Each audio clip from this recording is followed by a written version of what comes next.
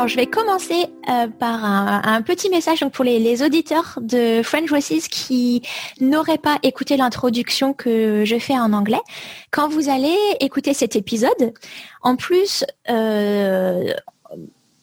d'ouvrir votre esprit et vos oreilles pour capter des nouveaux mots de vocabulaire et travailler votre français, je vais vous demander aussi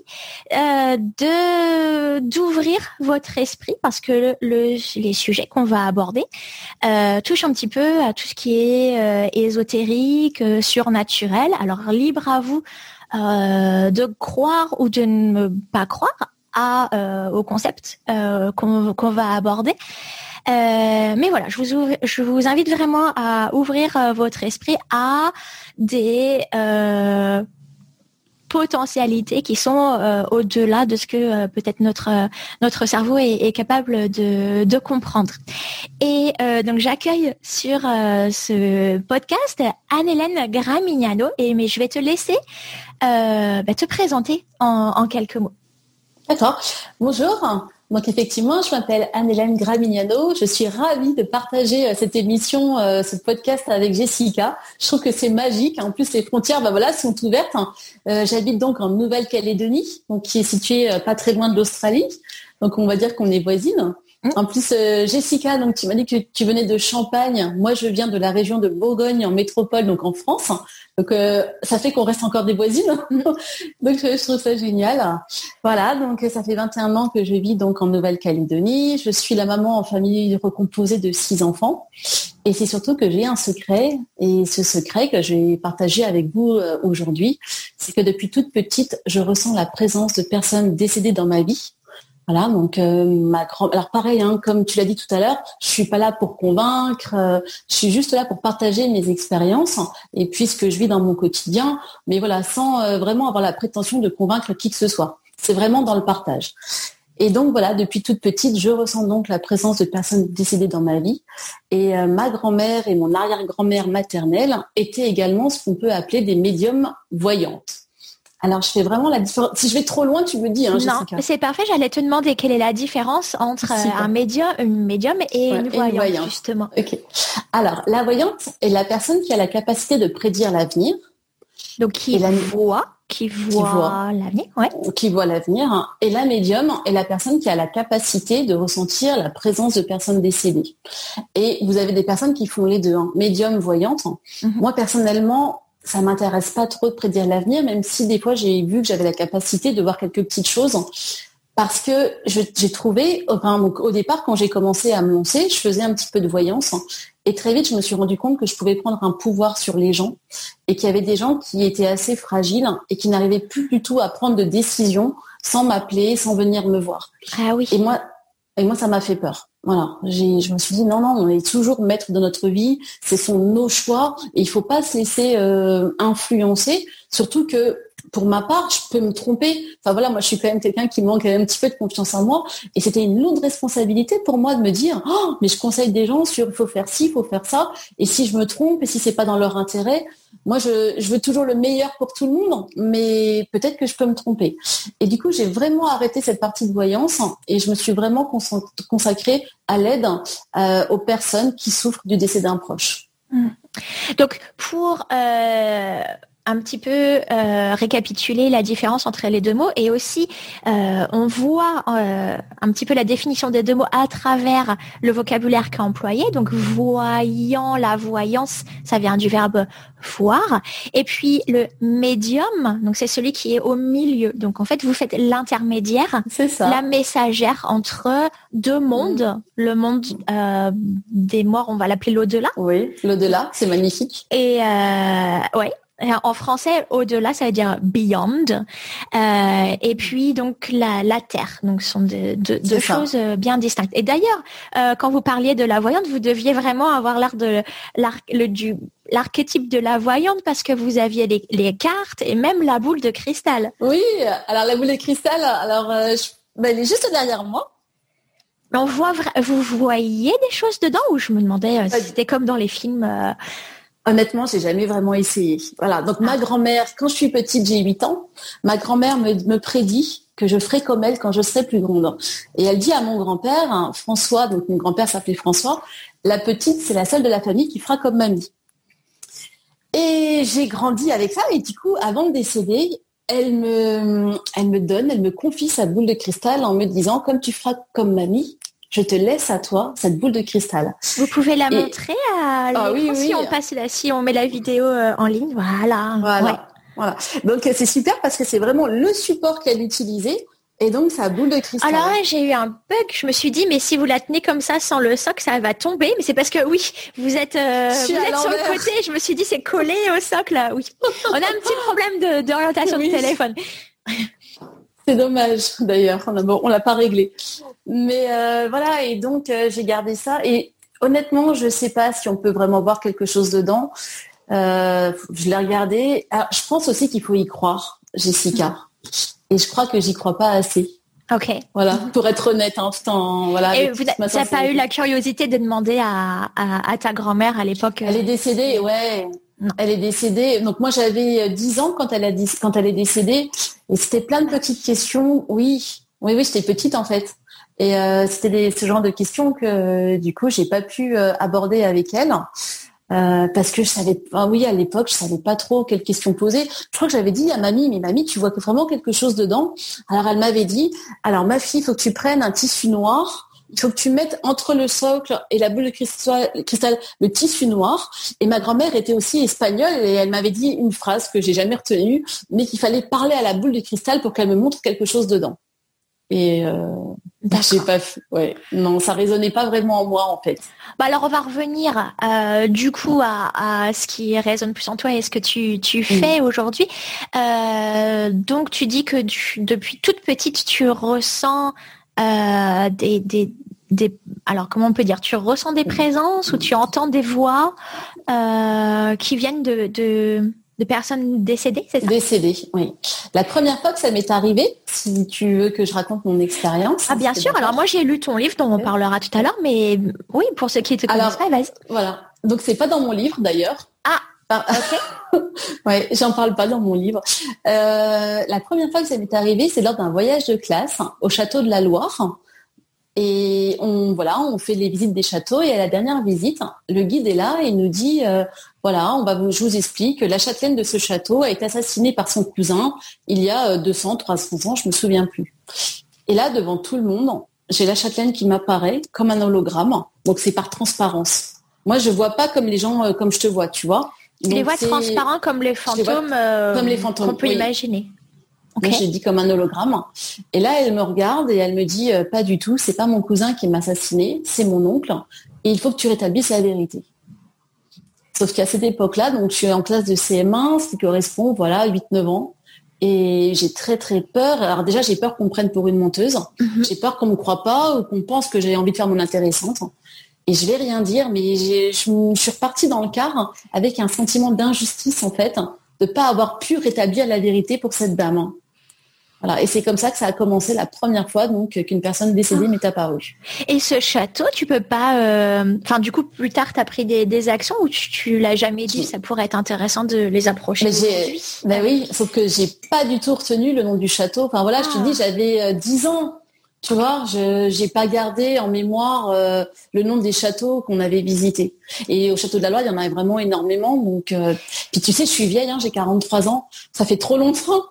Et je pense que même mes maîtresses de l'époque, alors peut-être pas qu'elles soient décédées, mais est-ce qu'elles s'en souviennent? J'ai pas de contact avec elles, tu vois. Je sais pas. D'accord.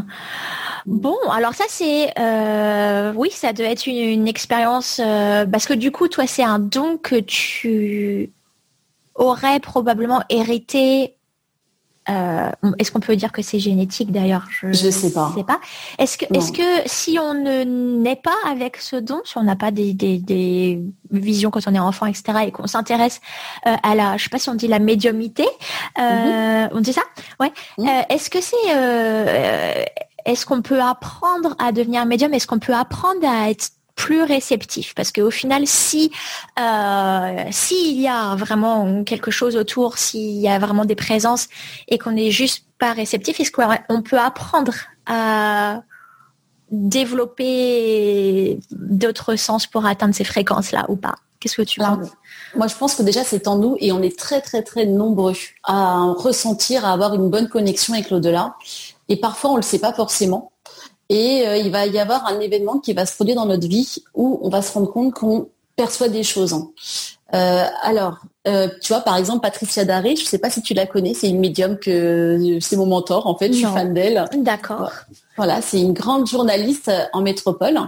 Et elle, ça lui est venu vraiment tard, en pleine nuit. Elle a été réveillée par des voix qui lui ont dit tu prends un stylo et tu écris, et elle s'est rendue compte comme ça qu'elle était médium. Donc sur le coup, elle a pensé qu'elle était folle. Ouais. Et tu vois, donc ça lui est arrivé, je sais plus quel âge elle avait, je crois une quarantaine d'années, je sais plus, donc je veux pas me tromper, mais c'était pas depuis toute petite. Ça lui est arrivé comme ça. Donc je pense que ça peut nous arriver à des moments dans notre vie, pas forcément si on l'a été petite, ça dépend vraiment des gens. Et après, pour répondre à ta question, est-ce qu'il y a des outils pour nous ouvrir à la médiumnité? Ça, honnêtement, je ne sais pas. D'accord. Mhm.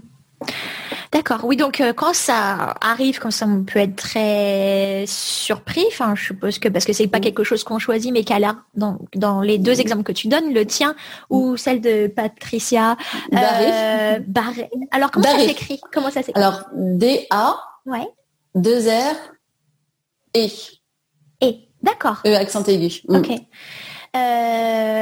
Bon, ça a l'air d'être des événements qui s'imposent comme ça et oui. Bon. Alors, oui, c'est vrai. Il faut pouvoir déjà croire que soi-même on n'est pas fou et éventuellement convaincre son entourage aussi, quoique après c'est difficile d'en parler. Ouais. Ton mari, il a l'air assez.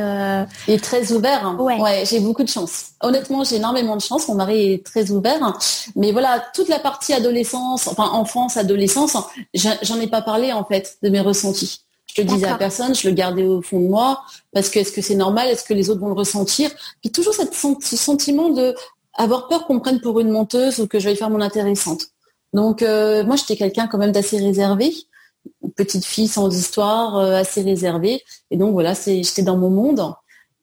Et voilà, donc j'en parlais pas trop jusqu'à ce que arrive le mois de décembre. Non, oh là là, je me trompe, excusez-moi. Le 31 décembre. Alors ça, c'était après. Okay, voilà, par rapport à mon livre. Oui, en août 2006. Donc en fait, j'ai eu un événement traumatisant dans ma vie, on va dire, c'est que le papa de mes enfants me quitte. Et là, je vais très très mal. Et lui, c'était quelqu'un qui ne croyait en rien. Et j'avais vraiment mis de côté toute ma spiritualité, parce que voilà, lui, il avait 3 ans de plus que moi. C'était quelqu'un qui avait vraiment une grande confiance en lui. Et comme moi, je manquais beaucoup de confiance en moi, bah du coup, je m'étais tout mis sur lui, tu vois. Et si lui, il me dit ça n'existe pas, c'est n'importe quoi, ben j'étais partie à lui faire confiance. Et quand il me quitte, j'ai 28 ans. Et là, du coup, je me retrouve toute seule avec mes enfants et je me remets à prier. Et toute ma spiritualité va revenir. Et va arriver donc cette date d'août 2006 très très importante où je vais coucher mon petit garçon Vincent qui a 1 an. Je vais le coucher à la sieste et moi, je vais m'allonger un petit peu, juste à côté de lui. Et là, je ressens il y a une vision qui m'apparaît, un ange m'apparaît. Alors voilà, toujours pareil, je suis pas là pour vous convaincre, je vous partage vraiment ce qui m'est arrivé. Donc j'ai cette vision de cet ange qui m'apparaît et qui me dit: nous avons besoin de toi, nous avons une grande mission à te confier. Tu as le choix de l'accepter ou non. Et ça, c'est vrai que ça a été extraordinaire parce que j'avais vraiment le choix. Il n'y avait aucune notion de culpabilité. Et je ressentais que si je disais oui, c'était super, mais que si je disais non, c'était super aussi. J'avais vraiment le choix. Et vraiment avec beaucoup, beaucoup d'amour. Et donc, je me rappelle d'avoir été transportée par ce message. J'avais le cœur qui battait. Puis j'étais remplie d'amour, de confiance. Et j'ai dit oui, j'accepte cette mission. La vision de l'ange s'est donc arrêtée là. Et le lendemain, en fait, ça a été j'ai une mission à accomplir, mais concrètement, qu'est-ce que je dois faire? Parce que l'ange m'avait pas dit qu'est-ce que je devais faire. Et c'est comme ça, je me suis dit et là tout m'est revenu. Les prédictions de ma grand-mère, de toute façon j'avais sa boule de cristal, donc tout ça. Je me suis dit, je vais faire comme mamie, je vais commencer à tirer des cartes. Et donc j'ai appelé les copines, parce que voilà, je manquais toujours pareil de confiance en moi. Il faut des cobayes. Ouais, okay. On ne devient pas comme ça voyante du jour au lendemain parce que un ange est apparu dans un... Mais d'ailleurs, ange, c'est un terme, oui, j'ai vu, alors tu sais, il y a plusieurs termes. On peut dire ange, on peut dire guide, on peut dire être de lumière. Alors, tu utilises entité dans ton livre beaucoup. Je me suis demandé si c'était des termes interchangeables ou... Alors, une entité, pour moi, c'est vraiment un défunt. Quand je parle d'entité, c'est par rapport à un défunt. Okay. Quand je parle d'ange, d'être de lumière, de guide spirituel, pour moi, c'est vraiment différent des défunts, en fait.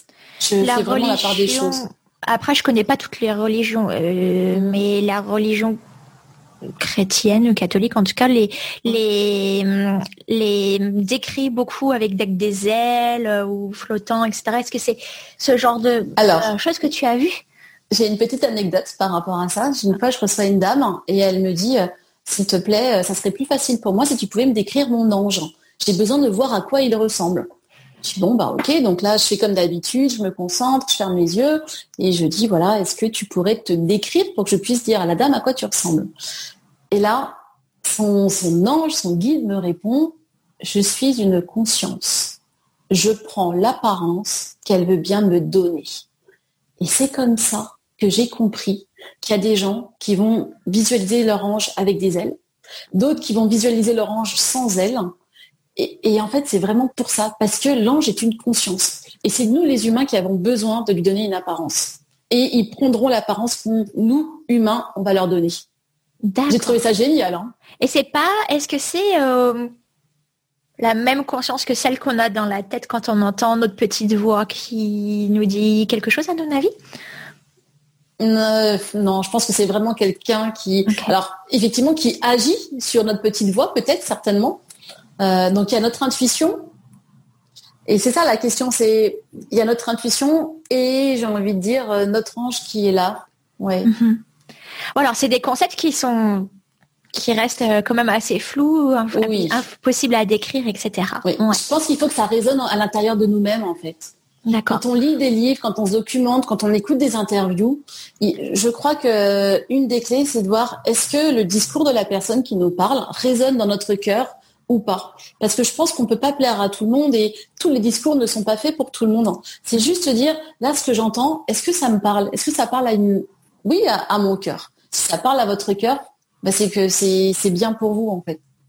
C'est un petit peu comme, moi, j'avoue que je ne suis aucune religion particulière, mais finalement, c'est peut-être un peu ce qu'on peut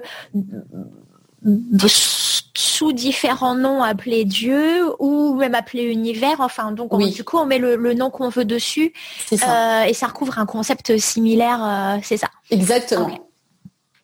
Je parle beaucoup à l'univers aussi. Voilà. Oui, j'ai vu les deux, je voyais les deux mots.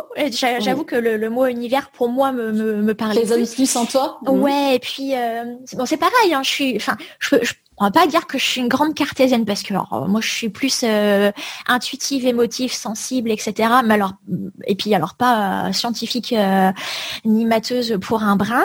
Mais il y a des trucs, il y a beaucoup de choses auxquelles je suis sceptique ou je peux pas croire. Par exemple, typiquement, et ça n'a rien à voir du tout avec le sujet dont on va parler, mais avec mon mari, on a toujours ce débat argument. Enfin, quand on arrive, par exemple, on conduit, on cherche à se garer dans des rues ou un parking où il y a beaucoup de monde. Je suis, on va pas trouver de place. Tout. Et il me dit, mais non, mais il faut que tu visualises la place libre et puis tu dis, je vais trouver une place, on trouve une place. Je dis, mais non, mais ça marche. C'est ça. Ça marche pas comme ça. C'est juste que tu as de la chance. Et puis lui parle plus de l'univers quand il dit, si tu demandes à l'univers de te donner une place, il t'en donnera une. Alors que il est pour le coup très terre à terre, rationnel, cartésien et tout, même trop pour moi. On se complémente comme ça. Mais par contre, c'est le premier à parler de l'univers pour certaines choses, par exemple les circonstances de notre rencontre, qui est c'est vrai assez unique. Moi, j'appelle ça complètement le hasard. Et lui, il a dit que il l'avait demandé et que l'univers a fait que c'est arrivé. Des synchronicités et voilà. Et tu veux nous en parler de ta rencontre? Moi, j'adore ça, les histoires d'amour. Si tu veux. Et puis pour les auditeurs qui veulent creuser le sujet et me découvrir plus, parce que c'est vrai que j'interviewe beaucoup de personnes. Mais j'ai aussi un épisode de French Voices où c'est moi qui suis interviewée. J'étais interviewée pour une radio locale et du coup, coup, cet épisode, c'est moi qui suis dans le siège de l'invité. Pour faire la rencontre dans des grandes lignes. Donc, si on reprend le cours de la conversation dans le livre, alors tu viens de publier donc l'autobiographie d'une médium qui s'appelle L'infini espoir. Exactement. Et donc qui regorge en fait finalement, tu racontes tes expériences, etc. Oui. Voilà. Et après on prend ou on laisse, on y croit pas. Mais tu relates des faits. Et avant ça, il y a une introduction qui est, je crois même pas que ce soit le premier chapitre. À mon avis, c'est vraiment purement l'introduction qui explique que ce qui t'a poussé à écrire ce livre, c'est donc encore un message que tu as reçu des anges qui donc c'est le 31 décembre 2014. Donc voilà. Donc suite après donc la boule de cristal, etc. J'ai commencé à tirer les cartes avec mes amis. Rapidement, je me suis rendu compte que la voyance ne me rendait pas heureuse parce qu'en plus, essentiellement, les personnes qui venaient me consulter, c'est pour des problèmes d'adultère. Et là, c'était vraiment horrible parce que c'est difficile. En plus, donc moi, je venais de vivre une séparation. Donc, tu vois, j'avais une blessure qui était encore très vive.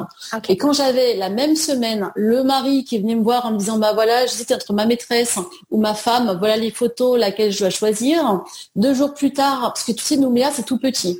Et il y a plusieurs voyantes, mais les gens aiment bien aller faire le tour de toutes les voyantes. Pour confirmer, parce que si la voyante A a dit le soleil est bleu, enfin le ciel est bleu, mais ils vont aller voir la voyante B pour que la voyante B confirme vraiment que le soleil est bleu. Et si toutefois la voyante B dit que non, le soleil est gris, on va aller voir la 3e voyante pour qui départage en fait les ressentis des 2 autres. Donc tu vois. Ou tout simplement jusqu'à ce qu'on entende ce qu'on a envie d'entendre quelque part. Aussi, exactement. Bah oui, parce que c'est réconfortant. Et souvent, on a envie, que la voyante nous dise ce qu'on a envie d'entendre. Et donc moi, la même semaine, ça m'est arrivé de voir un mari qui vient parce qu'il hésite entre la femme et sa maîtresse.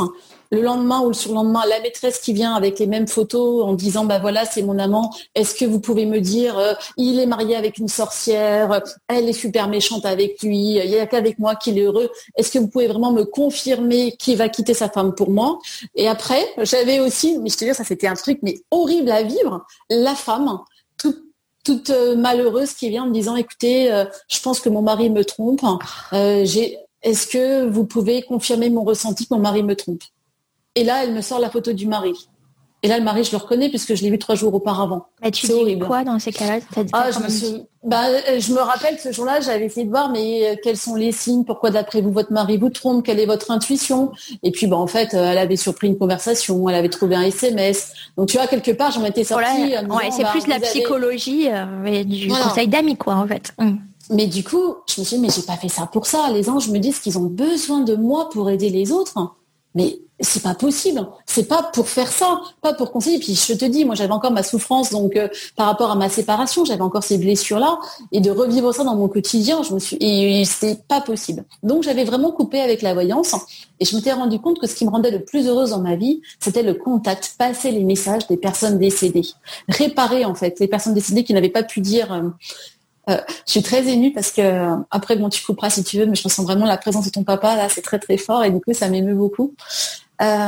Et donc voilà, réparer les choses qui n'ont pas pu être dites, surtout quand il y a eu des morts violentes, on s'y attend pas. Quand il y a un décès comme ça qui arrive subitement, il y a des choses qui n'ont pas été dites.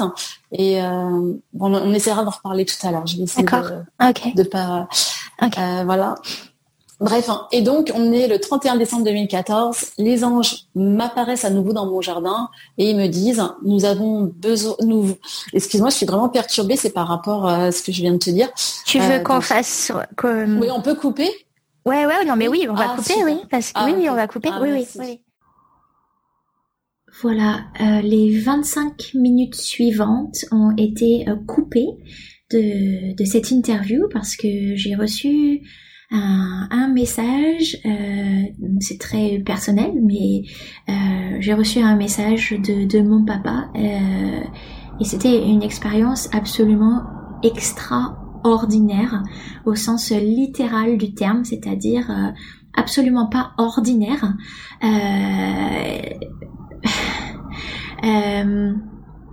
C'est un cadeau parce que il est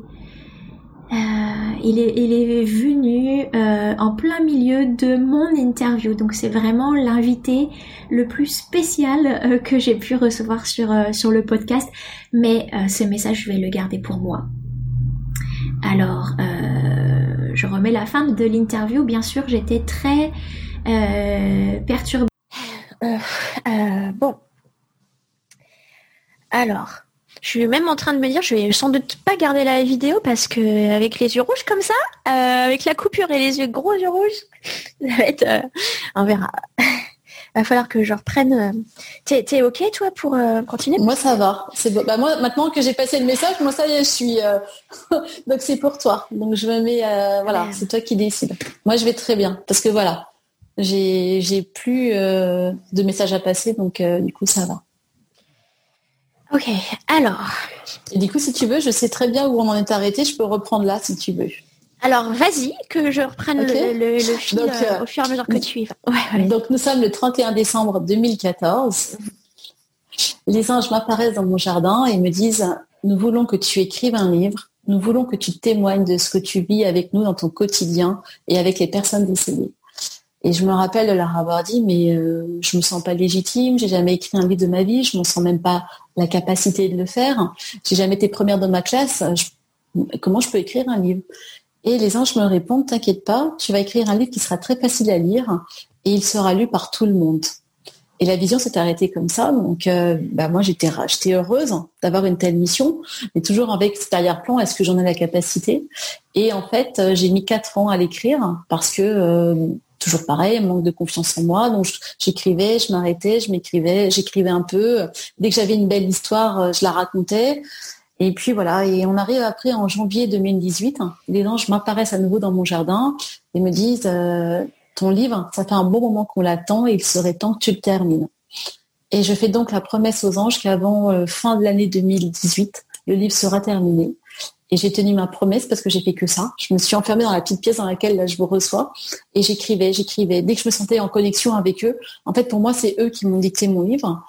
Et ça, c'était vraiment un moment de partage, de communion avec l'au-delà où j'étais transportée, j'étais heureuse de le faire. Et donc, mon livre est sorti après, donc fin décembre 2018, il était terminé. Il est sorti après en avril 2019. Et depuis, c'est extraordinaire parce que il s'en vend tous les jours. Je suis numéro 1. Alors, c'est vraiment pas du tout pour me vanter ce que je vais vous dire là, mais c'est pour vous dire à quel point ce que les anges m'avaient dit, ça se réalise. Là, je suis numéro 1 des ventes dans mon petit pays qui est la Nouvelle-Calédonie. Mais j'étais aussi également numéro 1 des ventes sur Amazon Canada. Tout ça, j'ai pris en photo, si ça vous intéresse, dans l'Infini Espoir, sur ma page Facebook. J'ai mis des captures d'écran, tellement je trouve ça fabuleux, extraordinaire. Je vais mettre tous les liens, d'accord. Je mettrai aussi les liens vers la version, donc pour les auditeurs, regardez dans les notes de l'épisode, version française de l'Infini Espoir. Si vous avez le niveau pour suivre notre conversation, c'est le niveau de langue est assez simple, assez courant pour que vous puissiez lire la version directement en français. Ou Infinite Hope existe aussi en anglais. Et la page Facebook qui a des vidéos informatives très très intéressantes, des toutes petites vidéos, j'en ai regardé plusieurs. Allez voir. Fermez la parenthèse. Voilà. Et du coup, c'est vrai, je vis un rêve en ce moment, c'est fabuleux. Tous les jours, je reçois des messages, mais d'amour, de gens qui ont lu mon livre, qui me disent, moi, je souffrais donc du décès d'un proche, votre livre m'a apaisé, ça m'a réconcilié avec la mort, j'ai moins peur de la mort. Et je trouve ça fabuleux. Je me dis, mission accomplie et gratitude infinie, en fait. Mais justement, alors dites-moi si c'est tabou, voilà. Parce que votre connaissance toutes les informations que vous avez dans vos communications avec les défunts, etc. Comment est-ce qu'elle change votre vision de la vie, de votre vie à vous, et puis aussi votre rapport à la mort de façon personnelle ou est-ce qu'on passe à la question suivante? Il n'y a pas de souci. Pas du tout. Non, pas du tout. Alors, j'ai foi en la vie. Je trouve que la vie est magique quand on observe les signes, quand on arrive à être à l'écoute de la vie, des choix qu'on fait. Je sais qu'on a le choix vraiment donc on a des cartes expérience donc qui nous sont distribuées. Ces cartes expérience vont terminer notre chemin et nous, notre pouvoir de création, c'est de savoir comment on va vivre ces expériences, si on va en faire du positif, si on va en créer du négatif, comment on va faire au mieux donc, pour avancer sur notre chemin de vie. Et aujourd'hui, j'ai plus du tout peur de la mort. Alors, vous dire que je suis pressée de mourir, c'est pas tout à fait vrai parce que je sais qu'il me reste encore beaucoup de choses à faire et puis j'ai des enfants. Bah oui. Mais honnêtement, demain, ils me disent c'est fini, c'est le moment pour toi. Je sais que je vais retrouver là-haut toute ma famille. Je sais que toutes les personnes décédées que j'ai aidées, ça c'est extraordinaire, ils m'aident dans mon quotidien. Dès que parce que comme tout le monde, je reste humaine, donc il m'arrive d'avoir des petits coups de mou aussi. Je les appelle à l'aide, mais ils sont là. Tiens, un truc extraordinaire. J'ai préparé pour la première fois de ma vie une conférence avec une amie qui est infirmière passionnée en soins palliatifs, donc qui accompagne des personnes en fin de vie. Nous faisons des conférences ensemble. On en a donc déjà fait 2. Il y a une 3e dans un mois. Et pareil, j'étais terrorisée. Moi, aller devant tout le monde, raconter en quelques minutes, mais ma vie à des gens que je connais pas, j'étais terrorisée. Est-ce que je vais toujours pareil? Et puis qui sont en fin de vie aussi. Enfin non, vous adressez aux infirmières. On s'adressait à tout le monde. On s'adressait à toutes les personnes qui voulaient. Mais effectivement, il y avait des gens qui étaient malades dans la salle. Il y a des gens qui venaient il y a une dame, tu sais, j'ai eu de la peine. À la fois, j'ai trouvé ça beau. Elle avait lu mon livre. Elle voulait absolument me rencontrer, sauf qu'elle était atteinte d'un cancer. Elle a eu le temps de prendre les places pour venir à la conférence. Et une semaine avant la conférence, elle décède. Et donc, du coup, elle peut pas assister à la conférence, mais ses filles savaient que leur maman avait pris les places pour la conférence et ses filles étaient présentes le soir de la conférence.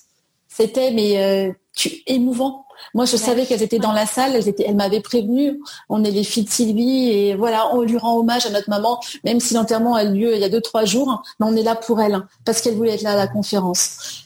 Et c'était émouvant. Les personnes décédées font vraiment ce qu'elles peuvent pour nous envoyer des signes et nous dire on est là. Tu vois, tout à l'heure tu me disais, tu parles du jeu de vie, comment tu peux me dire qu'ils sont pas tristes d'être partis? En fait, ils sont pas tristes d'être partis du jeu de vie, mais ils continuent à être à tes côtés. Tu vois, tout à l'heure tu m'as dit oui, quand j'ai joué avec ma fille, ok, j'ai gagné, mais c'est pas grave, je suis restée à côté d'elle, j'ai continué à l'accompagner. C'est ce que font les personnes décédées avec nous, en fait. Alors, nous, on parle du jeu vie parce qu'on a lu ton livre, mais du coup, ça serait, tu as mentionné les cartes expérience. Tu peux expliquer un peu le système de ce jeu vie qui est un petit peu l'essence de comment ça fonctionne pour les auditeurs. Et j'aurais une autre question après ça, sur le jeu vie aussi. Ok. Donc, quand j'ai écrit le livre, les anges m'ont expliqué, tu vas expliquer à toutes les personnes qui liront ton livre que vous faites tous partie d'un jeu. Et quand ils m'ont dit ça, c'est matérialisé dans mon esprit comme une partie de Monopoly. Et je me rappelle, je leur ai dit, mais on va quand même pas l'appeler le Monopoly de la vie. Et ils m'ont dit non, tu vas l'écrire je vis parce qu'on peut l'écrire de 2 façons différentes. Donc ça, c'est vrai que ça marche pour le français du coup et pas pour les autres langues. Voilà, c'était ma question parce que les 2 façons sont J-E-U et vie, V-I-E, donc le jeu de la vie. Et le deuxième, J-E et V-I-S, donc je vis du verbe vivre. Alors, c'est pas anodin. Est-ce que ce sont les anges qui t'ont demandé d'appeler ça comme ça? Et aussi, si on prend seulement la traduction, parce que ton livre est traduit en plusieurs langues, la traduction anglaise, comment est-ce qu'on peut rendre cet effet-là aussi? Ça, je sais pas parce que je suis nulle en anglais. Tu sais pas comment ils l'ont traduit dans la version anglaise? Non. Ok. Non, pas du tout. Et puis au moment où moi j'écris ce livre, je n'imagine même pas qu'il va être traduit dans une autre langue. Oui. Mais donc, la question s'est pas posée. Tu vois, la question s'est pas posée. Pour moi, c'était pas possible. Mais c'est que en psychologie, on dit que les mots M-O-T-S soignent les mots M-A-U-X. Et donc, c'est pas un hasard, en fait, si ça s'appelle le je vis. Mais du coup, c'est difficile à traduire. C'était une de mes questions que ça m'a interpellée. Mais en tant que passionnée de langue, je me suis... voilà, c'est ça. Alors que moi, je suis nulle en langue. Du coup, je me suis pas du tout arrêtée en me disant, si un jour mon livre est traduit, comment on va faire? Non, c'était un cadeau extraordinaire qu'ils m'ont fait, du coup, dans ma langue, qui est le français. Et j'avais vraiment des larmes de gratitude pour ce merveilleux cadeau. Et donc, ils m'ont dit, vous choisissez votre incarnation. Vous choisissez quand vous allez venir sur Terre. Et après, du coup, j'en parle dans une autre histoire que je raconte avec ma meilleure amie Sandra. Donc, vous choisissez votre incarnation sur Terre. Et avant votre incarnation, on va vous donner vous allez choisir avec nous des cartes expériences. Ces cartes expériences seront des événements que vous allez vivre dans votre vie. Des événements clés qui auront vraiment une grande importance dans les choix et dans les chemins de vie que vous prendrez après, une fois que ces événements seront intervenus. Donc, quels sont ces événements? Ce qui était bien, je ne sais pas si c'était bien ou pas, mais moi, sur le coup, je me suis dit, oh là là, ça va être des choses négatives. Tu vois, des moments douloureux à vivre. Des obstacles. Et en fait, ils me disent, mais non, pas forcément, parce que tout est expérience pour nous. Vous allez mettre des connotations négatives sur certaines expériences, alors que pour nous, ça n'est pas forcément négatif. C'est vous qui les interprétez comme ça. Pour nous, c'est juste une expérience. Et donc, ils m'ont dit, ça sera une naissance qui va intervenir dans votre vie, un mariage, mais aussi une séparation. Ça peut être une maladie, ça peut être un décès, le décès de quelqu'un, un voyage qui va aussi bouleverser votre vie. Tout ça, ce sera des cartes expérience. Et après, c'est vous qui déciderez qu'est-ce que vous en faites. Bien sûr, vous ne savez pas à quel moment ces 4 expériences interviendront dans votre jeu-vie une fois que vous arriverez sur Terre. Mais ne vous inquiétez pas, vous n'êtes pas seul, vous êtes aidé par un ange. Et cet ange, ce sera votre coéquipier. Vous allez le rencontrer donc avant votre incarnation sur Terre, vous l'avez donc déjà rencontré, vous vous êtes déjà parlé, vous avez dit « Ok, tu fais équipe avec moi ? Ok, super, on fait équipe ensemble. » Et hop, vous êtes arrivé sur Terre. Une fois, par contre, arrivé sur Terre, vous avez oublié tout ça. Et donc, c'est pour ça qu'il y a ce genre de livre. Et puis après, voilà, toujours pareil, il faut que ça résonne dans votre cœur. Mais là, tu parles pas de déterminisme, en fait, quand tu parles de ces cartes, parce que chacun peut réagir de façon différente à des expériences. Oui. Ça, tu ne dis à aucun moment dans le livre que notre vie est écrite, en fait. Non. C'est juste un jeu et on joue ces cartes comme dans un vrai jeu stratégique. Et on en assume des conséquences X ou Y, on choisit. Et il y a un sablier, le sablier du temps. On ne sait pas à quel moment on va sortir du jeu vie. On ne sait pas. Donc on sait notre naissance, mais on ne sait pas à quel moment. Tu sais, comme tu as un jeu qui s'appelle Badaboom, tu sais, ou un jeu qui s'appelle Wistiti, il faut rentrer plein de petits singes des Wistiti, et à un moment donné, pouf, ça explose. Donc tu vois, la partie, elle est hyper tendue parce qu'on ne sait pas à quel moment ça va exploser. Ben, c'est un peu ça. On ne sait pas à quel moment nous, ils vont décider de nous sortir de notre partie de jeu vie. Ouais, d'accord. Mais moi, je trouve que de le voir comme ça, je trouve que c'est fabuleux et ça résonne vraiment en moi. C'est ce que je me suis dit en lisant. Je me suis dit, ah oui, on peut... c'est juste, en fait, croyance ou non-croyance en l'au-delà, mais juste sur un plan personnel, c'est philosophique ou je sais pas comment on peut l'appeler, mais de se dire... Prenons la vie comme un jeu et réfléchissons le meilleur. Voilà. Ouais. Et puis ça aide à réfléchir à son parcours aussi, c'est les choix qu'on a fait. Et donnons le meilleur. Toujours donnons le meilleur de nous-mêmes en fait. Parce qu'on ne sait pas s'il y aura un lendemain. On ne sait pas quand est-ce qu'on va sortir de notre jeu vie. Donc donnons le meilleur de nous-mêmes, le plus de bienveillance possible, le plus d'amour possible. Et tu sais, moi, le fait de passer les messages de l'au-delà, ça me ramène toujours. Je suis quelqu'un de très très ancré. Alors j'adore être avec eux, mais voilà, je suis très très ancrée. J'ai ma vie de tous les jours avec mes enfants, j'ai mes soucis quotidiens. Mais quand je consulte des personnes qui viennent me voir parce qu'ils ont perdu un enfant, parce que leurs parents, un des parents s'est suicidé, des choses lourdes. Je peux te dire que les petits tracas de ma vie quotidienne, ils sont vite oubliés en fait. Ouais. Alors mes enfants, ça les arrange énormément aussi, parce qu'il suffit qu'ils me fassent une bêtise et que moi j'ai rencontré une maman qui est venue parce qu'elle avait perdu son enfant. Ah, la bêtise, alors tu vois, je sais pas si... Mais maman, c'est pas grave, il y a des choses plus graves dans la vie. Ouais. C'est mes enfants, je vous aime. Alors tu sais, des fois, je vais les prendre, je les embrasse.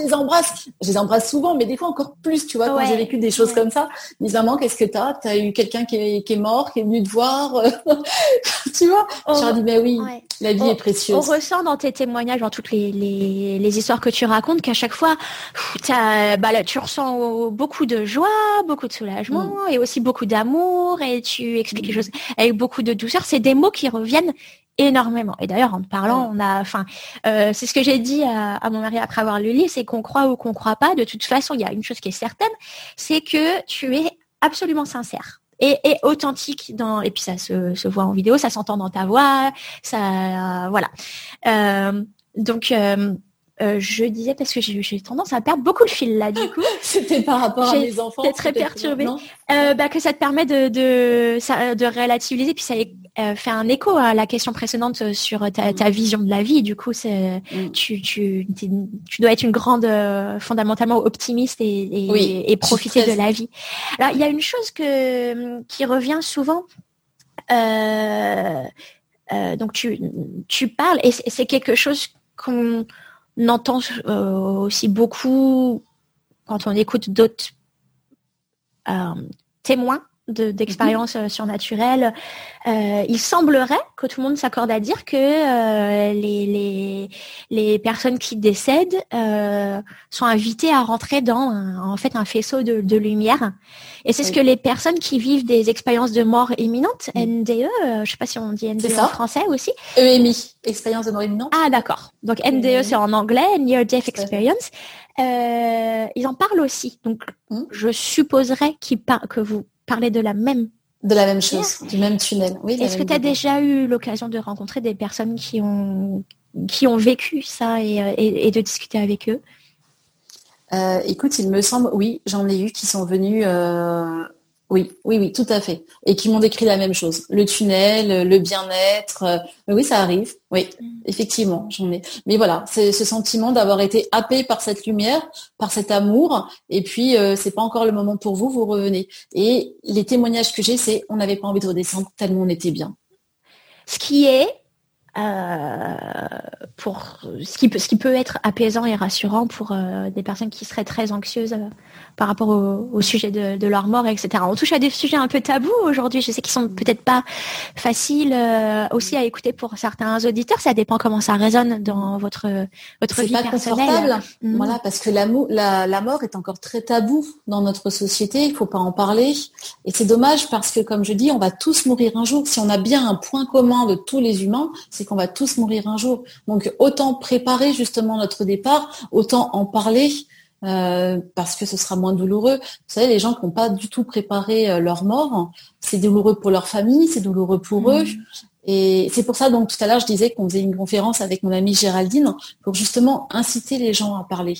Donc, comme elle est infirmière, elle parle vraiment de, comment on annonce la mort de quelqu'un ou comment on annonce une maladie, etc.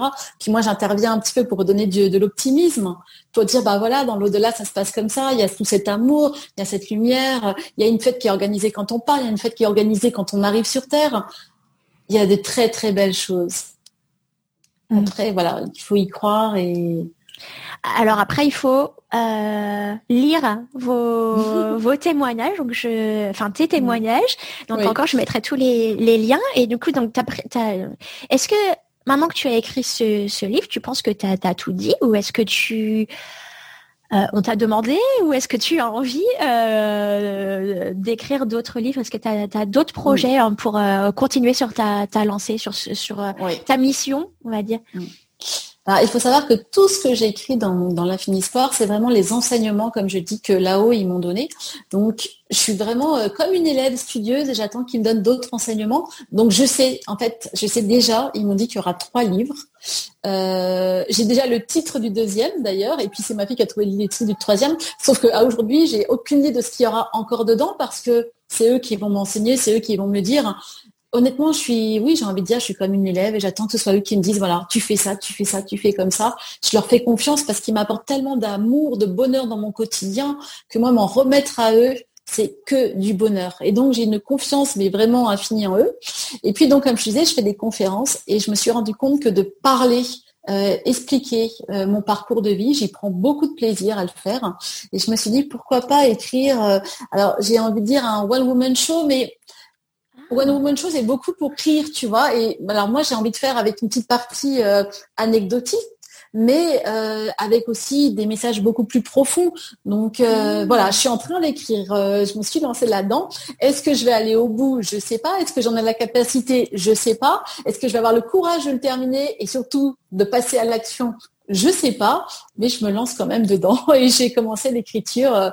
Et je m'amuse en fait.